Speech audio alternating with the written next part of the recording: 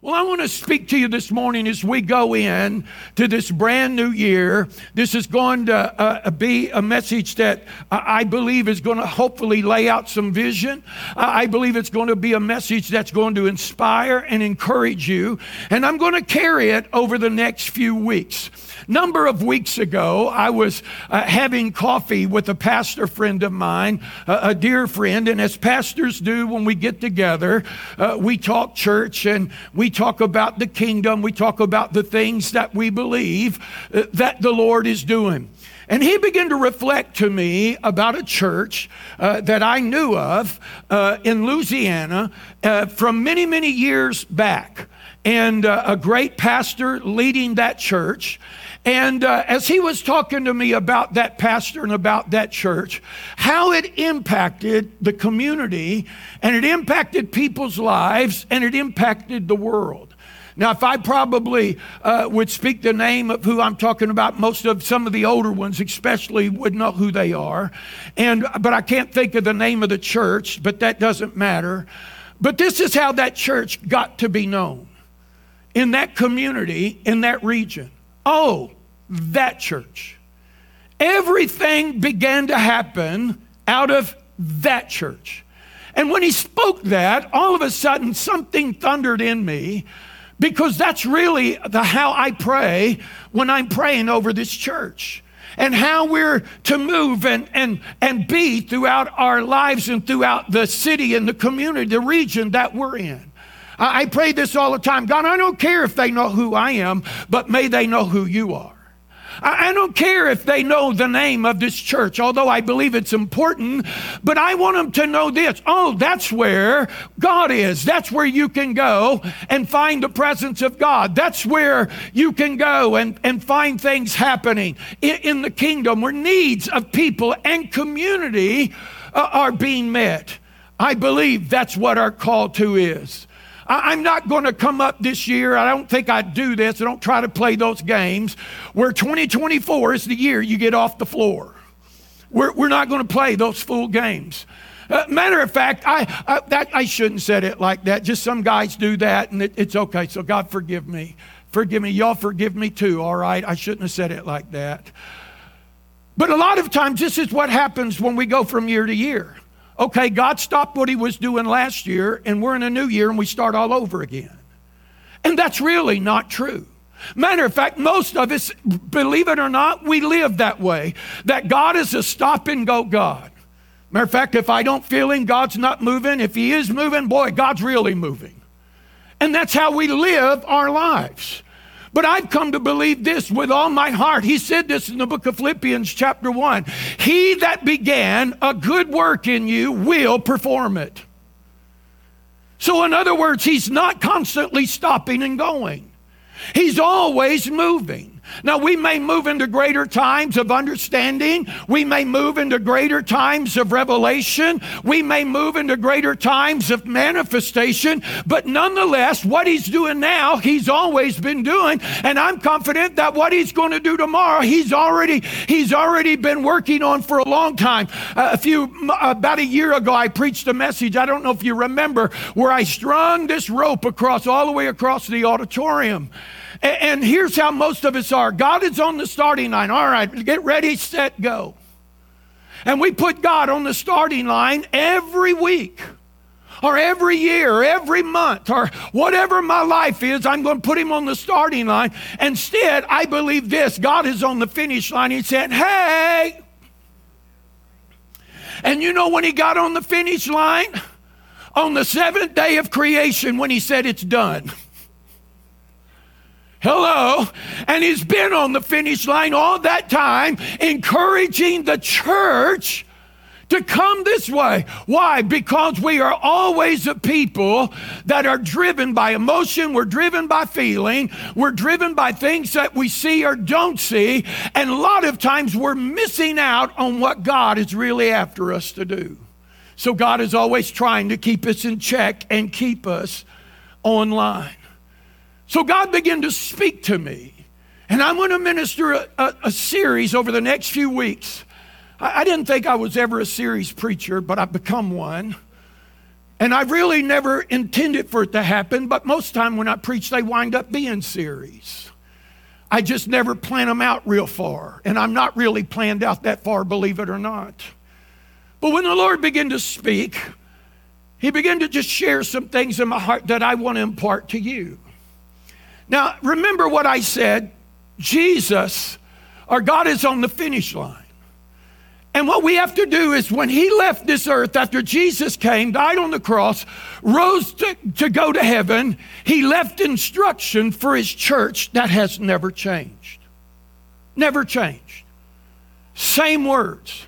Matter of fact, it's like this. Last words are very important if you pay attention to them.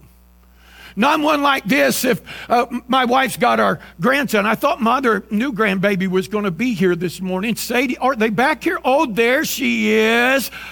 If you'll look around, I'll walk her up here. I got to show her off a minute. I get the privilege of showing her off. I didn't see them come in.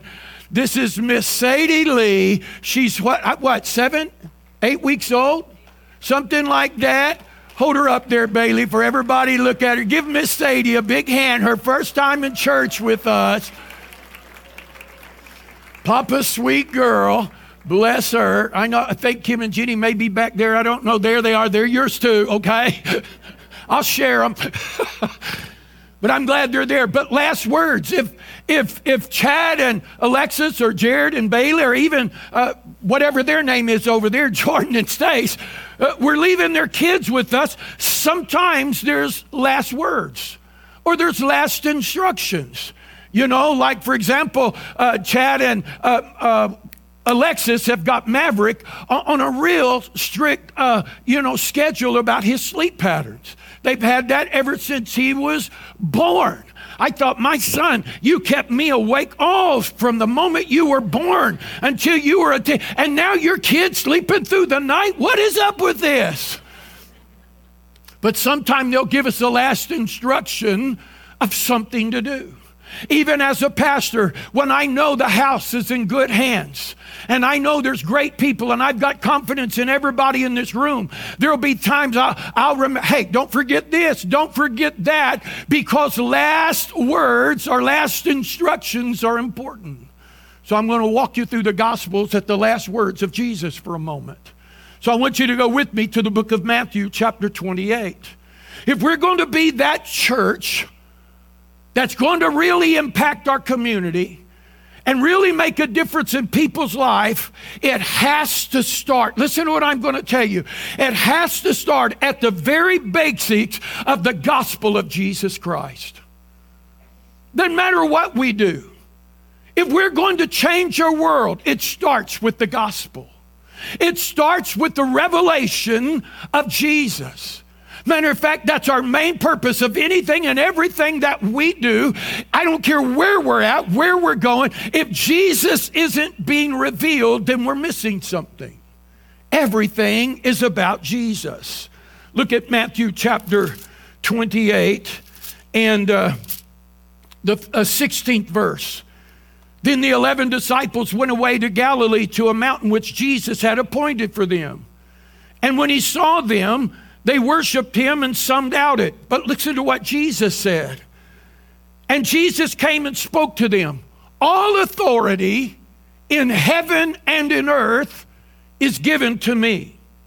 Go therefore and make disciples of all nations, baptizing them in the name of the Father, the Son, and the Holy Ghost, and teaching them to observe all things that I have commanded you.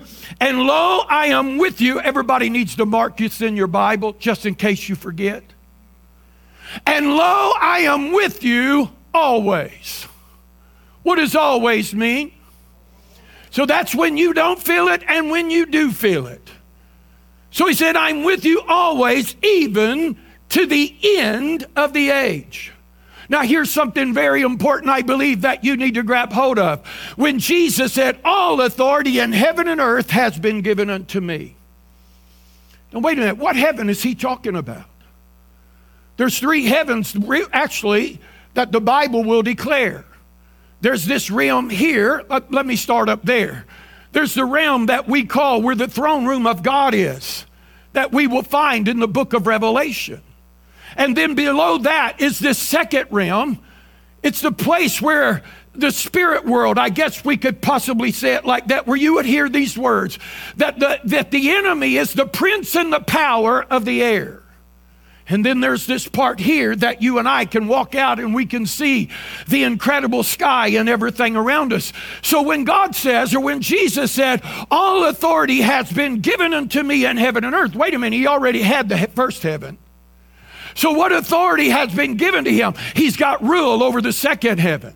Well, Pastor, if he's got rule over the second heaven, why is the enemy still working? I'm glad you asked. He's been given that. He said, I've got the authority over it, but now I'm going to wait for my church to unseat it. That's why he said, behold, I give you power to tread upon serpents and scorpions and over all the power of the enemy.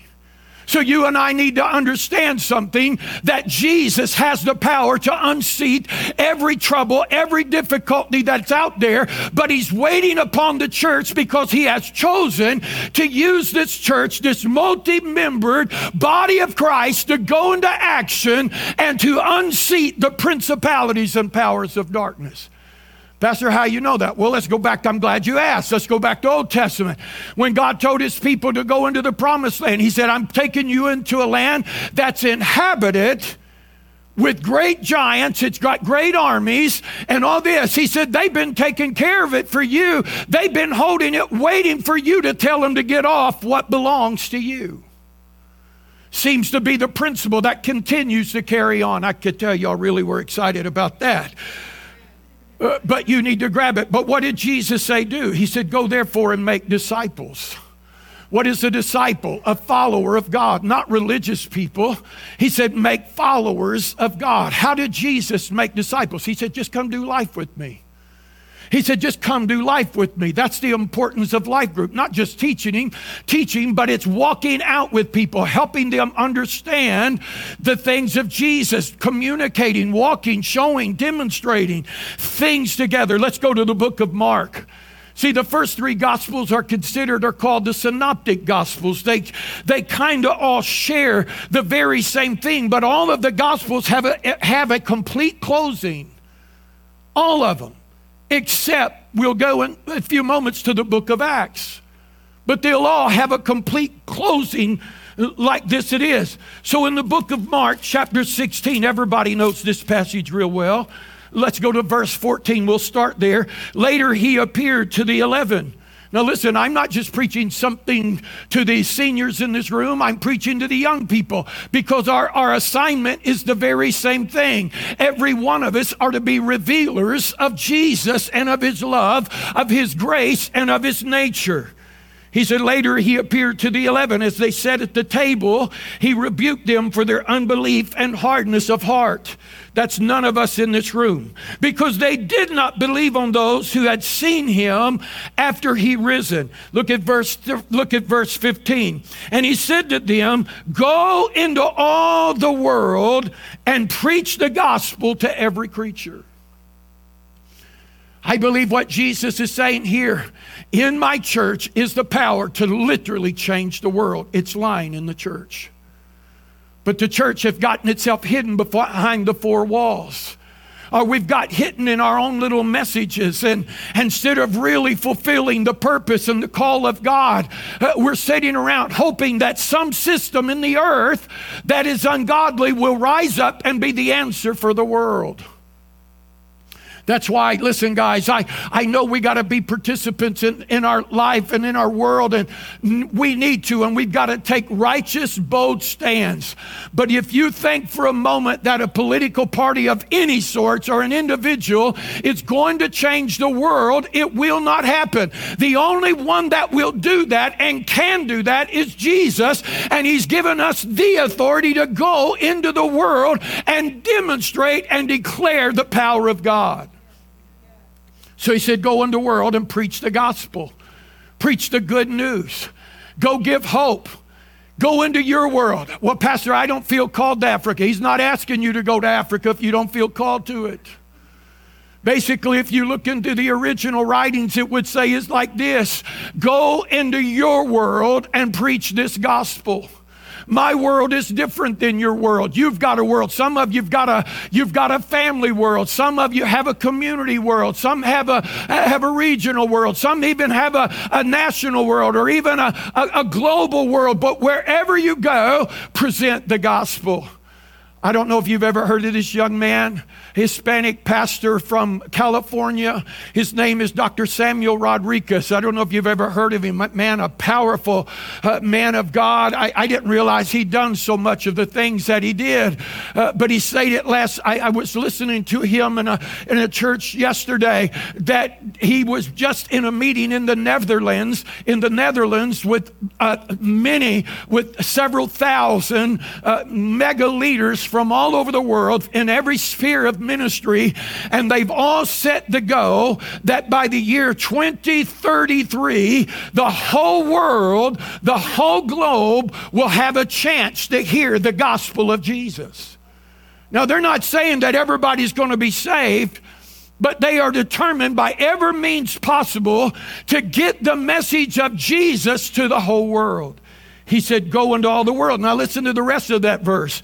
He said, he who believes and is baptized will be saved, but those who do not believe will be condemned. And these signs will follow those that believe. Do I have any believers in here? Do I have any believers in here? Because he's talking to you. See, we put it in the hands of whoever steps on this platform or any other platform. They're the guys that carry the anointing, and we all rush like flies to go be in their meetings. I'm not saying that's wrong, but if there's not an impartation to come back, we're missing something. Because he said this is the mark of the believers that are going into their world and they're presenting the gospel. These signs will follow. In my name, you will drive out demons. In my name, you will speak with new tongues. In my name, you will take up serpents. And if they drink any deadly thing, it will by no means hurt them. And they will lay hands on the sick, and they will recover. Wait a minute, who's doing that? The believer. Well, but wait a minute, we're a bunch of believers, but it's not just any believer. It's the believer that's not ashamed to take this gospel and tell what Jesus did. The signs didn't come until the gospel was preached. I was watching Mario Morello the other day. And many of you I know have watched him and are following him as he takes the great tent into the cities.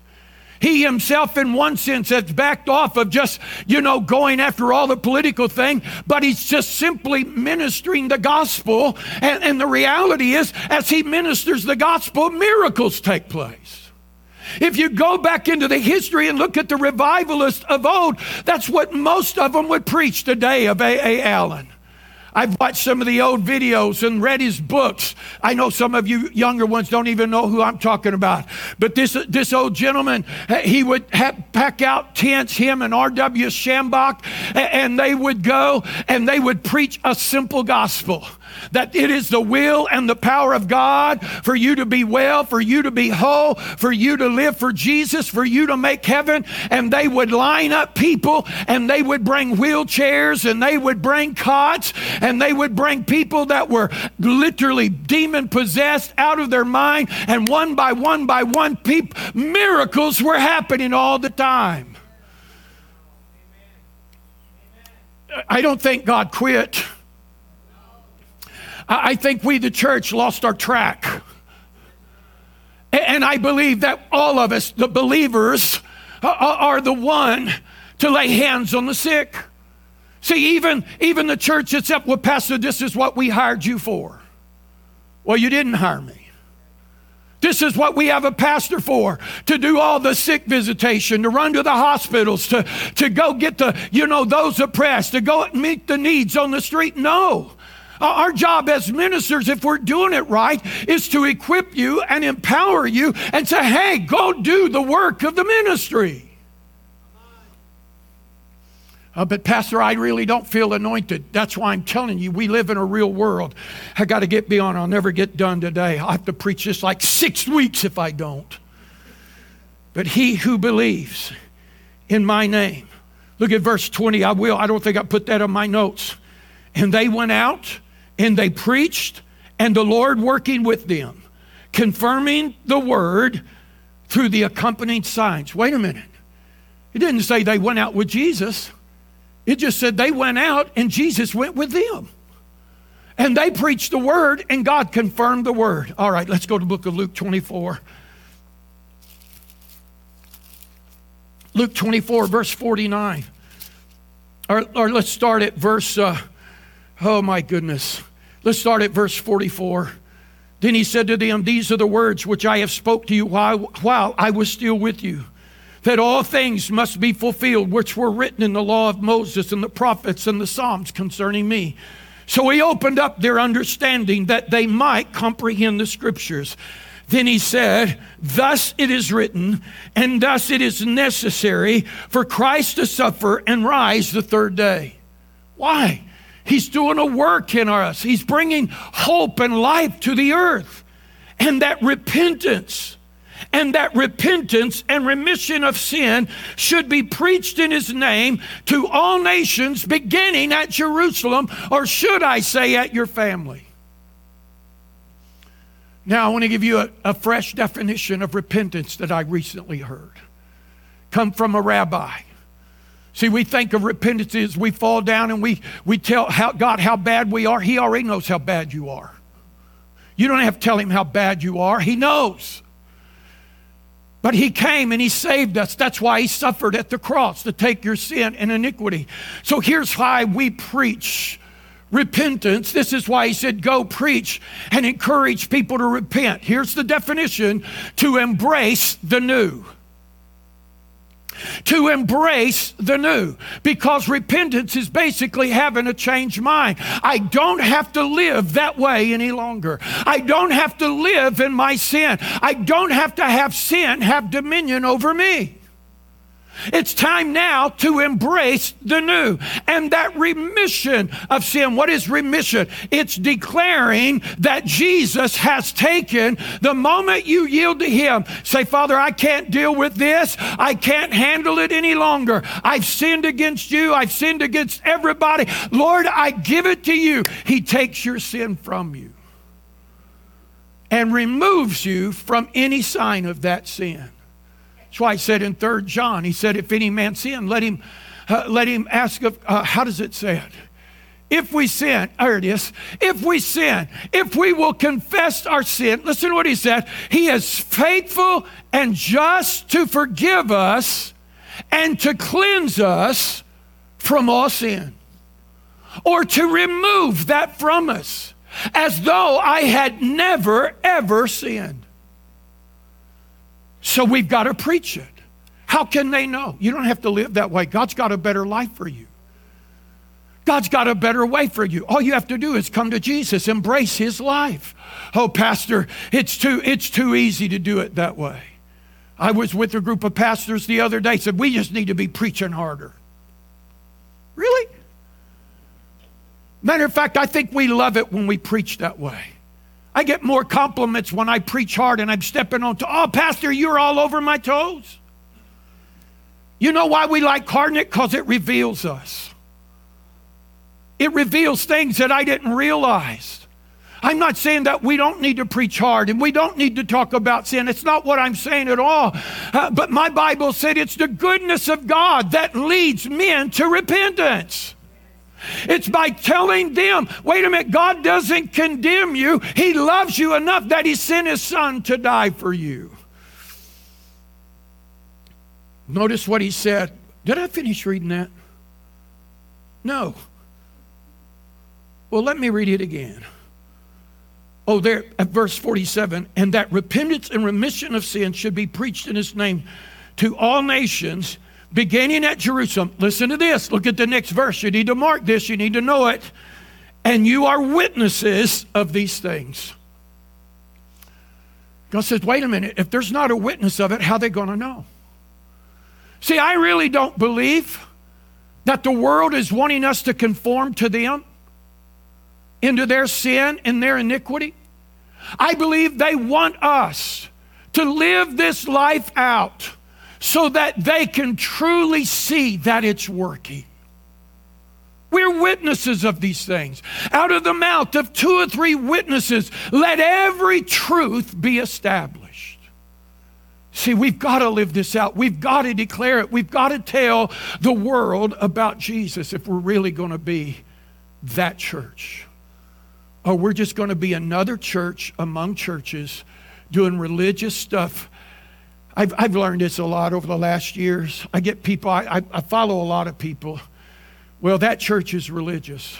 You know what I've come to learn? When we do it the way we want to do it, everybody else is religious. I've had friends that took off their suit. They're tatted from the top of their head to the soles of their feet. And they'll say, I'm just being an authentic Christian. No, you're just doing the way you want to do it. Because I've got friends that put the suit on and got the tie and they've got the shoes and they go through, and they're just as sincere as that over there.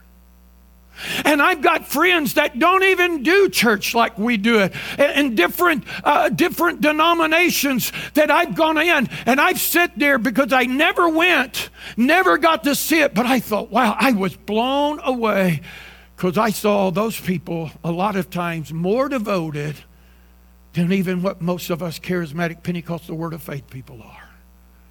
And they're sharing their faith constantly. In our little neighborhood, I don't know what day it is, but down the road from me, there's a Bible study of ladies, and they're parked all over the place. Weekly, never miss. They're coming to share their faith with one another. They're meeting in coffee shops, talking about Jesus. I talked to another neighbor of mine as I was walking through, just got to meet him for a moment. He said, yeah, we have this Bible study over here. Don't think for a moment just because everybody doesn't do it like we do it that they're not religious, because I know I can be as religious as anybody else. I just do it the way I want to, but it's my devotion to the Lord. And here's the deal. Are we being true witnesses of Christ? Let's go to John's Gospel. I got to land this jet here quickly. John chapter 20. Jesus, 4 Gospels. Matthew talks about Jesus being the King of the Jews. Mark talks about Jesus being the suffering servant. Luke talks about Jesus being the Son of Man. It goes back to the lineage if you go through the scripture. But the book of John talks about Jesus being the Son of God, the King of Kings. And it opens up like this. In the beginning was the Word, and the Word was God. Then it goes on to say, and the Word became flesh and dwelt among us. And we beheld His glory. We beheld the fullness of His glory and mercy and truth. So John talks totally different. But yet he's closing the book.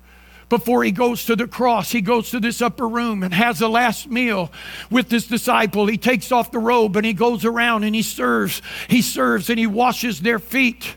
And then he said, I'm going to give you a new commandment, that you love one another even as I have loved you. He wasn't just talking about the church. He was talking about the world. I've been trying to do a message on that. Because I've come to realize that sometimes my love isn't being communicated. It's not being communicated to a generation. Let me give you one verse. I'll preach it another day. Paul said it like this: though I have the tongue of men and angels and have not love, I'm as a sounding brass and a tinkling cymbal. So wait a minute. I know I talk language that a lot of the world doesn't. Sometimes you and I are talking things they can't even comprehend. Now, I may be sincere about what I'm doing, but I'm asking God all the time, Holy Spirit, help me communicate better to reach the generation, because He's not willing that any of them perish. Thank you, Michael. So John says, John 20:21. Jesus meets with his disciples in his room, in their house, while they were in a place really of hiding. And Jesus said to them again, peace be unto you.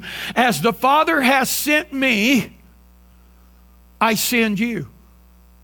Look at your neighbor and say, you're a sent one. You got a calling.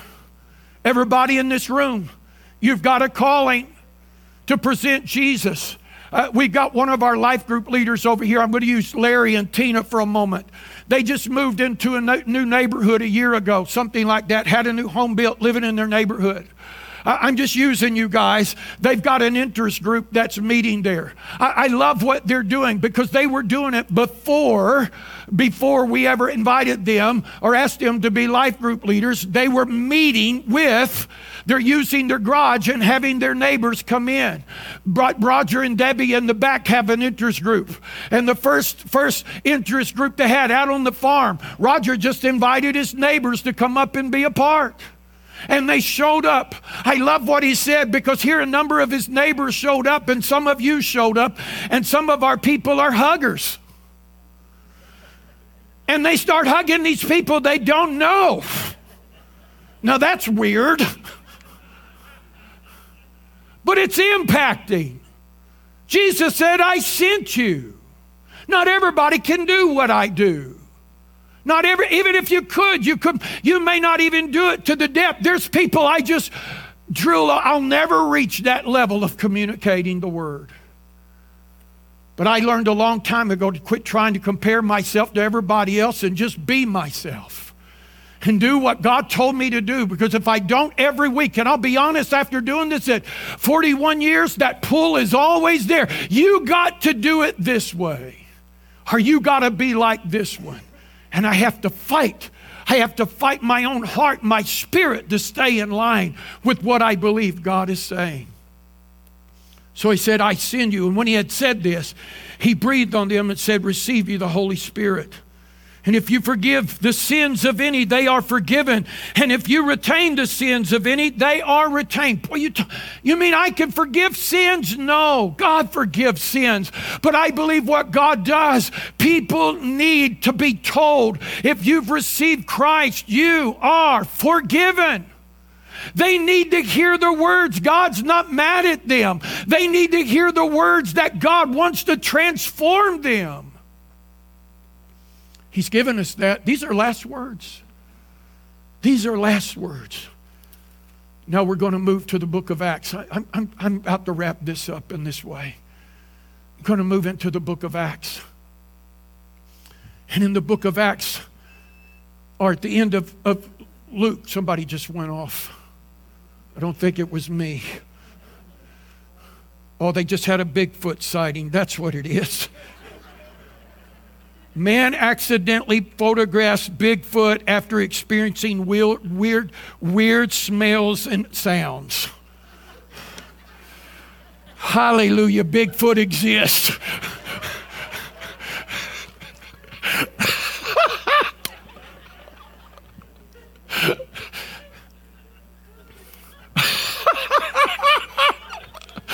Woo!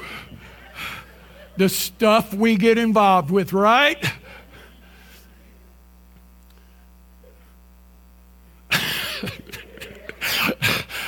Oh, Jesus. Maybe that's what was in my office yesterday. Bigfoot was hanging around.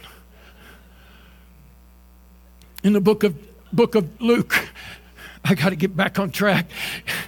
In the book of Luke, Jesus said, even though he gave them a command to go and he said, you're going to be witnesses, he said, you tarry until you're endued with power from on high. Because to carry out what I've assigned you to do, you're going to need the Holy Spirit. That's why we're a Spirit-led church. You thought it was just about this service. No, it's about your life and how you live every day. He said, these signs will follow. Tarry in Jerusalem until you're endued with power from on high. So in the book of Acts, it starts out like something after many witnesses and such as this. Jesus says in Acts chapter 1, I didn't give this to him back there. He said, John truly baptized you with this with water, but I'll baptize you. You'll be baptized with the Holy Spirit not many days from now. Verse 8 says, but you shall receive power. After that, the Holy Ghost has come upon you, and you shall be what? Witnesses of me in Jerusalem, your family, Judea, your extended family, possibly your workplace, Samaria, which extended out, and even to the whole world. You're going to be witnesses of me. And then Acts 2, we all get excited about this. We just need another Pentecost. The Bible said, Acts 2 verse 1, and when the day of Pentecost was fully come, that there was a sound from heaven as a rushing mighty wind. It began to fill the place where they were sitting. And the Bible said they were all filled with the Spirit, and they began to speak in other tongues as the Spirit gave them utterance. And there were devout Jews from all over the region that had come to Jerusalem for this time of feast. And they're watching them as they're hearing them speak this heavenly language, or speaking about the goodness of God in their own language as they are speaking in tongues. And some of them said, these guys they're just drunk. And Peter steps out of the upper room into the street among the people. And he said, these are not drunk as you suppose. But I want you to look in your Bible at Acts chapter 2 and verse 14. Or start at verse 15. Or let's look at verse 14. But Peter, standing up with the 11, raised his voice and said to them, men of Judea and all of you who dwell in Jerusalem, let this be known to you and heed my words. Pay close attention. For these are not drunk as you suppose, since it's only the third hour of the day. It's early morning. It may be like 9 o'clock in the morning, something to that effect. And he said, but this is that which was spoken by the prophet Joel. Church, I want to say something to us, and I want us to hear. He's not yet to come. He has come. He is here. Holy Spirit is in the earth. He's in our lives. He's among us. He's with us. Peter said it like this. This is that which was spoken by the prophet Joel. As the worship team comes, it shall come to pass in the last days, says God, I will pour out my Spirit upon all flesh. Your sons and your daughters, they're going to prophesy. Your young men will see visions. Your old men will dream dreams. And upon my servants and handmaidens, I will pour out my Spirit in that day. And I will show wonders in the heaven and signs in the earth beneath. Blood and fire and vapor of smoke. The earth, the sun will be turned to darkness, the moon into blood before the coming and the great and awesome day of the Lord. And it will come to pass in that day that whosoever calls on the name of the Lord will be saved. I've told you this several times. I'll tell you again. A number of years ago, I had the privilege of being in a great meeting with one of the greatest evangelists on the planet, Reinhard Bonnke. A German minister that was called to the nation of Africa, to the whole continent. His meeting started going just went as God gave him command to go do. And he started out with few people until that kept growing and growing and growing. Even by tents that would seat thousands of people. I remember Charisma done the story on this probably 20 years ago, that he brought a great tent that would probably seat 30,000 people. Went into the countryside, set up the great tent for a great crusade. And the witch doctors and warlocks and everything else began to rise up against them and pray against them and curse them. And a great wind one night came through there. Before they even had the meeting, the tent was up. And it literally shredded that tent. Shredded it. First time to use it. Charisma had pictures of it. Bonnke's telling about it. He said, God, you sent me here. You sent me here to preach your gospel to these people. And Lord, you see what the enemy has done to my tent. What do I do, God? Where am I going to meet with these people? He said, go under the tent. Just go meet at the tent. God, we don't have a covering. We don't have a roof. Those nights would get cool or the weather would be such and such. And he said, we don't have a covering. He said, I told you Go preach this gospel to this people. You go have a meeting in that tent. And Bonke went and set up his chairs and set up his sound system.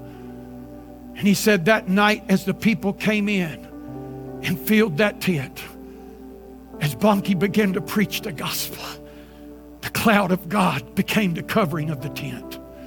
The glory of the Lord covered it. And he done it night after night after night. And he went from that tent of 30,000 people that he would start meeting in massive coliseums. He told us, I was there when he was telling it. He said it got to a point we had so many people. He said I'd have hundreds of altar workers lined up at the altars waiting. And he said when I would preach the gospel and tell them about the goodness of Jesus, he said the people just didn't walk. He said they thronged. He said they ran. They came like wildfire. He said to my altar workers were running for their life because they felt like they were going to be crushed if they stood there. And then he went from meetings in coliseums to where when they introduced him that night, they introduced him with video, where his meetings were housing 3 and 4 million people at one time. You think, how in the world could that happen? I don't know. My biggest question was, where did they all go to the bathroom? I mean, that was my biggest question. How did they get in there? Because they had footage of this. As far as you could see, as far as you could see that way, as far as you could see that way, as far as you could see that way, was nothing but a sea of people and no chairs. With big screens and sound equipment that was set up ever so many, whatever, half mile, so that whoever's speaking up here, you think he's going to be able to lay hands on that many people? No way. But miracles happened every night. Countless numbers of people were saved. God gave them a strategy how to mark off by sections the land so that they would know how many people were there. And they literally had count and figured out, God gave them a strategy how they would know how many people had literally come to the Lord. And millions of people were coming to Jesus. Tanya, I never will forget how he opened up the meeting in that raspy German accent. As all of us charismatic Pentecostals there, he said, I want you to know something. He said, I go everywhere and everybody's praying, Holy Spirit, open the heaven and come. He said, I'm telling you, he came on the day of Pentecost. And he has not left the earth. He is still moving among the people. Paul said our sons and daughters are going to prophesy. I believe it. They can right now. It's not coming. They can right now. If you and I will become that church that will really demonstrate Jesus through love and grace and mercy and reach beyond what we could have. And young people in this room, you don't have to do it like us. Just be obedient to the Holy Spirit. God wants to use you to reach your generation. He wants to use all of us if we will let him. Jesus said this gospel will be preached before he comes to all nations. It's going to be preached. Our friend Damien, I believe he's there now, is in Argentina. Some of you know Damien, some I know don't. Damien was on staff with us for a number of years. He's in Argentina. Damien's fighting cancer in his body. Possibly when he comes back, he's going to have to go through and have a complete, what do you call that, blood, where they literally will cleanse his blood and all of that.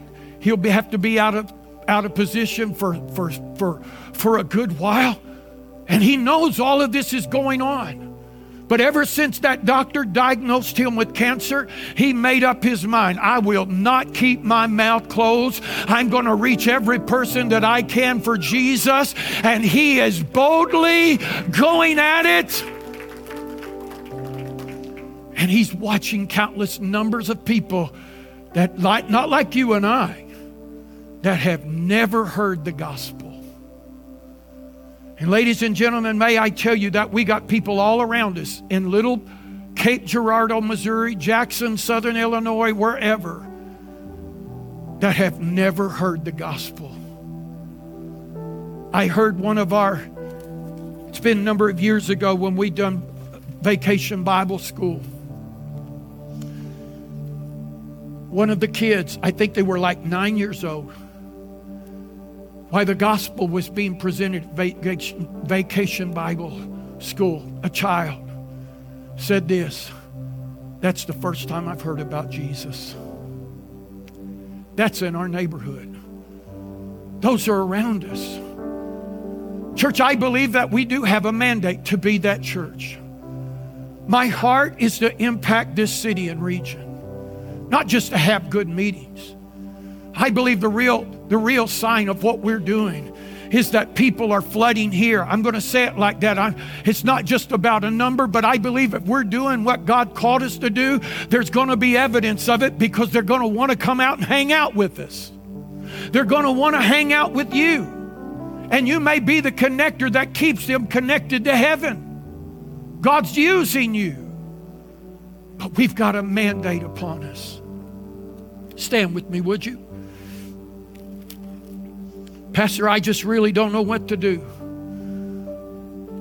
I'm going to ask you boldly for something. How many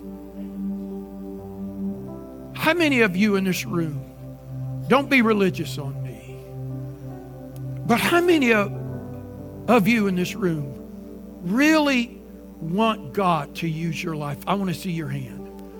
Just hold it up. Just hold it up. Okay, that's just about everybody in the room. Even Maverick's holding his up. That's just about everybody in the room. Okay, here's the second question for you. What are you going to do? What are you going to do? You and I can wait. Well, I think we ought to have another meeting. I'll be honest, I'm burnt out on meetings that go nowhere. I'm looking for fruit. And I believe that we've got to somehow find our way out of the church house and into the streets and into the generation. Pastor, I don't know what to do. I'm not bold like you. I'll be honest. I don't walk up to people on the streets and say, "Hey, do you know where Jesus is?" But I got people in here can do that. I'm just totally lost here. I was in Huddle House the other morning with Kenny Merriman. Y'all know that Miss Gloria, Kenny was a part of us for years, and Miss Gloria passed, and I was meeting with him, trying to encourage him. And first time it's happened like that, it really kind of embarrassed me for a moment. But one of the waiters come up and just give me a hug. She said, "Pastor, I want to tell you what God's done for me. He gave me a car. He's done this." I mean, she come to the table 2 or 3 times to tell us the good things that God has been doing in her life. And all we're doing is just showing up, trying to leave good tips, telling them they're doing a good job, and sometime even praying for them. I can't do it like some of you. This is the best way I know how for me. But what are you going to do? I think there's an answer. And I'm going to leave us with this. I'm going to give you an answer that Paul told Timothy. And it was a very dark time when life was tough and life was hard. It was perilous times. This is what Paul tells Timothy. He said, "Timothy," he's a young guy compared to Paul. Listen, you young people in the room, let no one despise your youth. Okay, you senior people, gray head like me, don't let nobody despise your age, but be an example of a believer. And this is how he says do it. Be an example of a believer in word and how you live your life, in love, in spirit. He's not talking the big S. He's talking the little s. My wife, I'll get myself in trouble, but I'll use this. Forgive me, love. She'll cook something or fix something. How was that? It's good. Oh, it's all right. right? It's okay. No, I'm not saying it's bad. I think I'm complimenting. Y'all see her? I'm telling you what, if I was no more enthused about the God I serve than some of us, I wouldn't follow you either. Because we show very little passion sometimes about I'm not talking in church. I'm talking how we live. And I'm passionate about Jesus. I know I got in trouble. Scott, pray for me. Help me. But Paul said to Timothy, he said, be an example in spirit, in your faith. How many of you are believing for big things this year? I am. I'm believing this place to be so packed you can't get a seat. I'm believing it all the time. Well, I'll tell you, all right. But he also said, be a believer in purity. Man, you don't think that people are listening, watching, hearing you, watching you live? They're around you. Your kids, your family. Then he says, till I come, give attention to reading, to exhortation, to doctrine. See, guys, you got to get in the Word.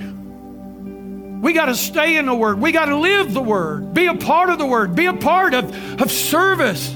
And then he said, don't neglect the gift that is in you by the prophecy of the laying on of hands of the elders. I've not had a word from God. I just gave you one. You are sent and called by God. And if you need hands laid on you, come, we'll do it.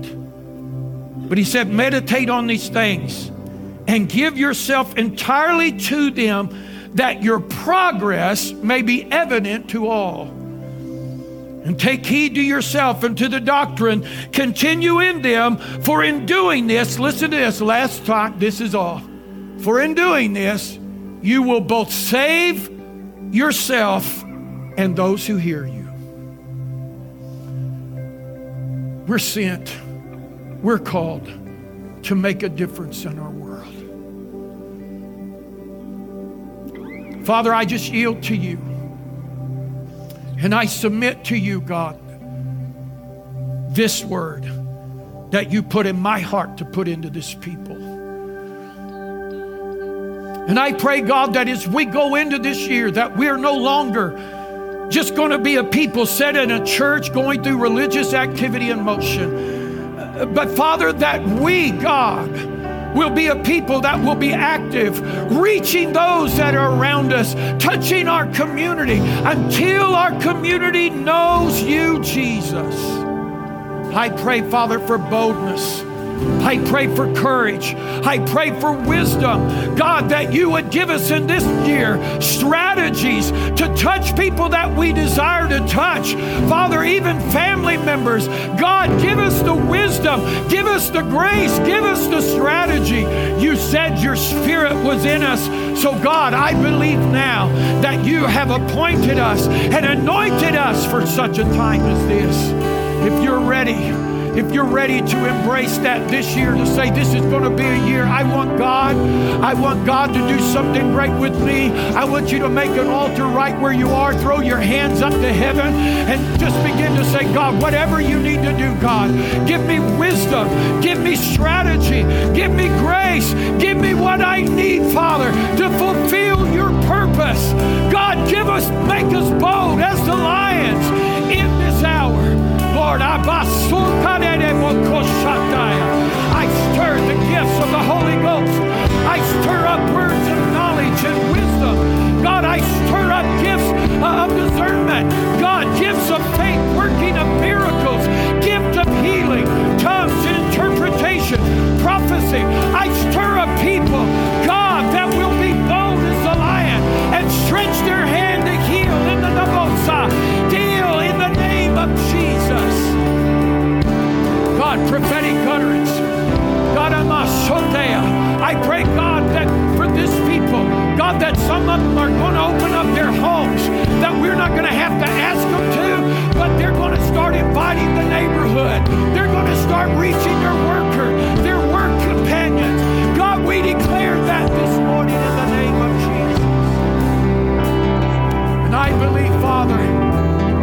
believe, God, in the name of Jesus, that testimony after testimony will come of signs, wonders, and miracles. God, I believe that through their life, as you have called them and you have sent them,